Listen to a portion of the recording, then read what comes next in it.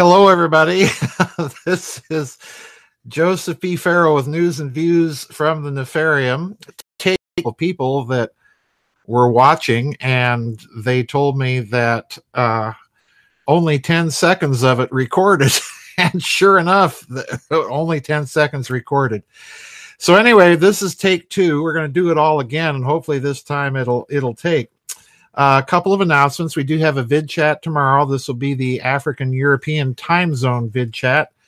That will be at 2 p.m. U.S. Central Time. As always, I'll be there early for a little pre-chat, conversation, and informal banter. And then the chat probably is going to start early because I've already had some questions submitted, which is unusual that they have come in earlier this week.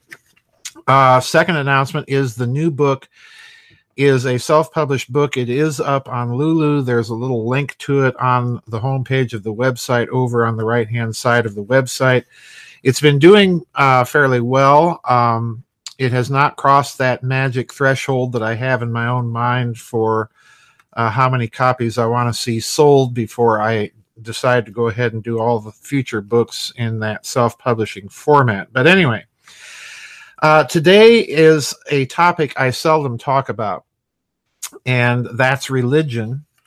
I do talk about it quite a lot when I get questions about this topic in VidChat, but I don't very often comment about it in the news and views. However, there's a story that came out that a member and regular reader shared here with me that really caught my eye and got me thinking in terms of some high-octane speculation that I want to address at the end of this article.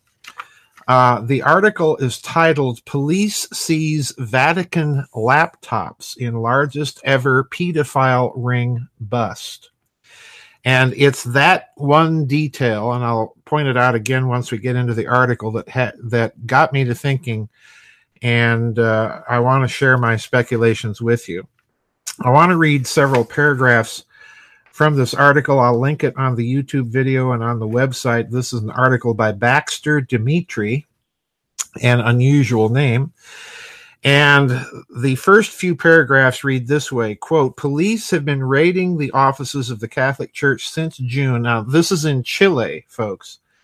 "Seizing laptops and files belonging to church officials and the Vatican after prosecutors became frustrated with the Catholic Church's ongoing protection of pedophile priests.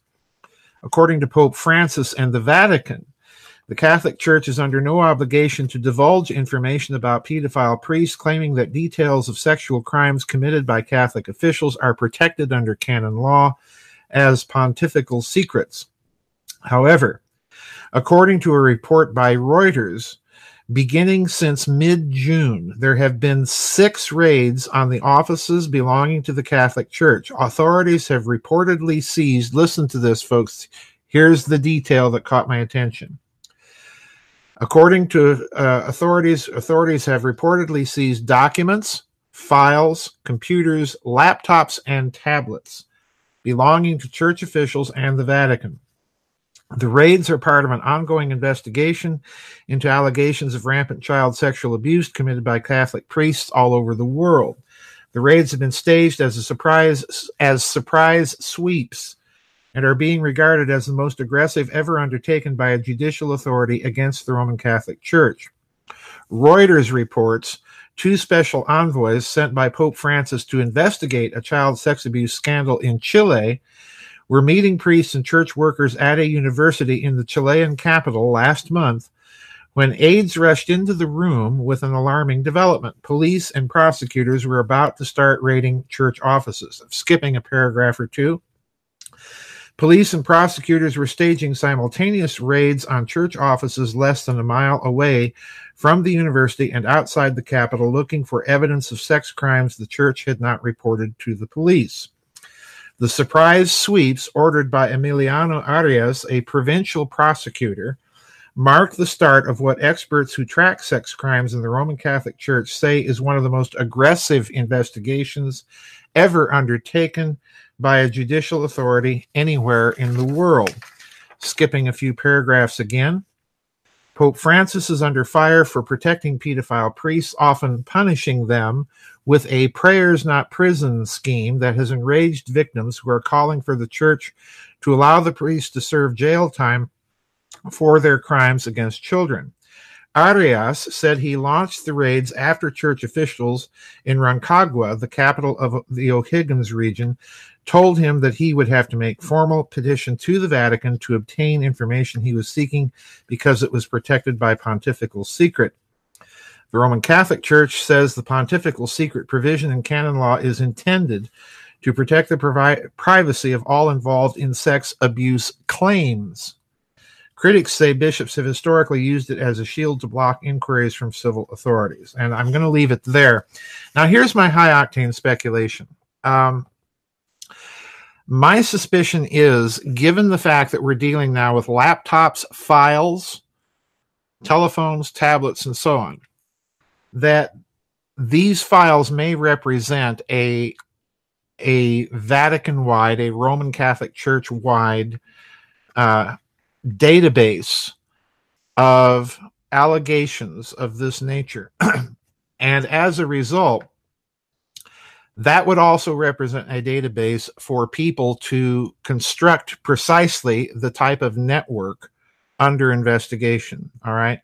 Now, I have long suspected, as most of you know, whenever I talk about this topic, that indeed there is seems to be some sort of worldwide network of this type of activity, of organ harvesting, of sex slavery rings, and all sorts of just truly heinous stuff that people are involved in. The real question is, why are they involved, and what's the relevance to the Roman Catholic Church?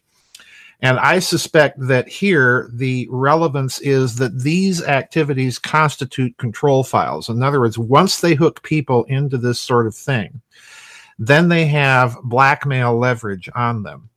And I strongly suspect, and I'm crawling way out on a limb here, but I'm gonna buttress it with some speculation from someone else. I strongly suspect that in the Vatican's case, that this network goes back at least as far, if not prior to, the Second Vatican Council. Now, why is that significant? Well, if you're Roman Catholic, if you're any sort of traditional Roman Catholic, and you remember the days of the Old Latin Mass before the almost overnight modernization in the Roman Catholic Church took place, you will recall that this happened so quickly, it was almost breathtaking. Now, if you know a bit of the history of the Second Vatican Council, written by Roman Catholics themselves, you will know that there was indeed a group that took over the council, we might call them the ecclesiastical equivalent of the progressives, all right, political progressives, a kind of a left-leaning, liberal, theological sort of group that took over that council and drove the reforms. And I strongly suspect that a network of this sort, a blackmail network of this sort, may have been behind those sweeping changes and getting all of the bishops of the Roman Church to go along with it. There was enough pressure, in other words, working behind the scenes to do this.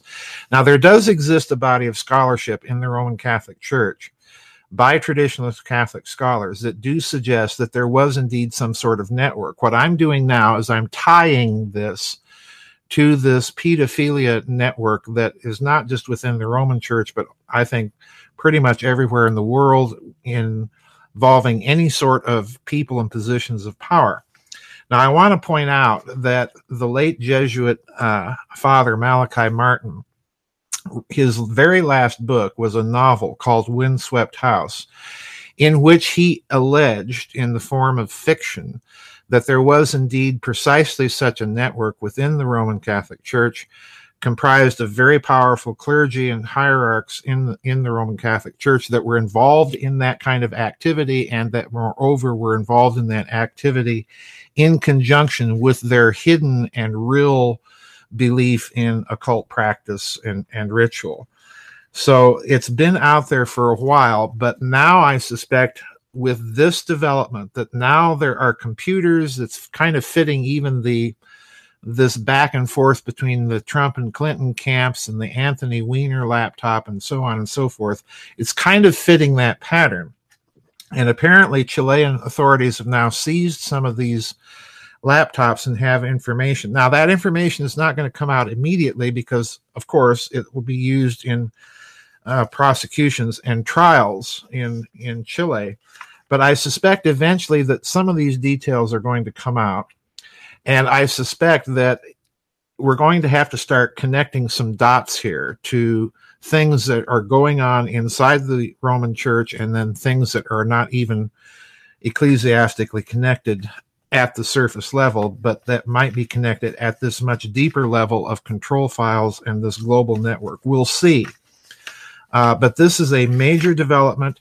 Apparently, these raids in Chile were coordinated and struck all over the country at more or less the same time. So this is going to be an interesting development, definitely one to watch. I strongly suspect that the other part of what's involved in these networks in the Vatican's case also concerns the Vatican Bank, which Francis has been trying without much success to get a handle on and clean out. So I strongly suspect that that's another reason you're going to see this tied in with these very same networks that we've been hearing about. I strongly suspect that this is going to eventually tie itself to things like the Franklin scandal that occurred in this country back in the late 1980s, and with the University of Pennsylvania scandal much more recently. There are networks of these people, and they have infiltrated pretty much everything and used these control files to drive some pretty wild and crazy agendas. Ultimately, I think the agendas of Mr. Globaloney. So definitely a story here, I think, that's important to watch in the coming years. I know that some of you have watched it. This is in part my explanation for why the churches just suddenly seemed to go crazy in the 1960s. I think that this type of activity, this type of pressure was being worked behind the scenes. The seminaries in the churches, I think, began to be infiltrated by groups like this sometime in the 18th century, and slowly they built up a network inside of various churches until they sprang this liberalizing agenda. So anyway, that's my take. That's my guess. Time will tell if I'm right or if I've just again walked right off the end of the twig of speculation on this one.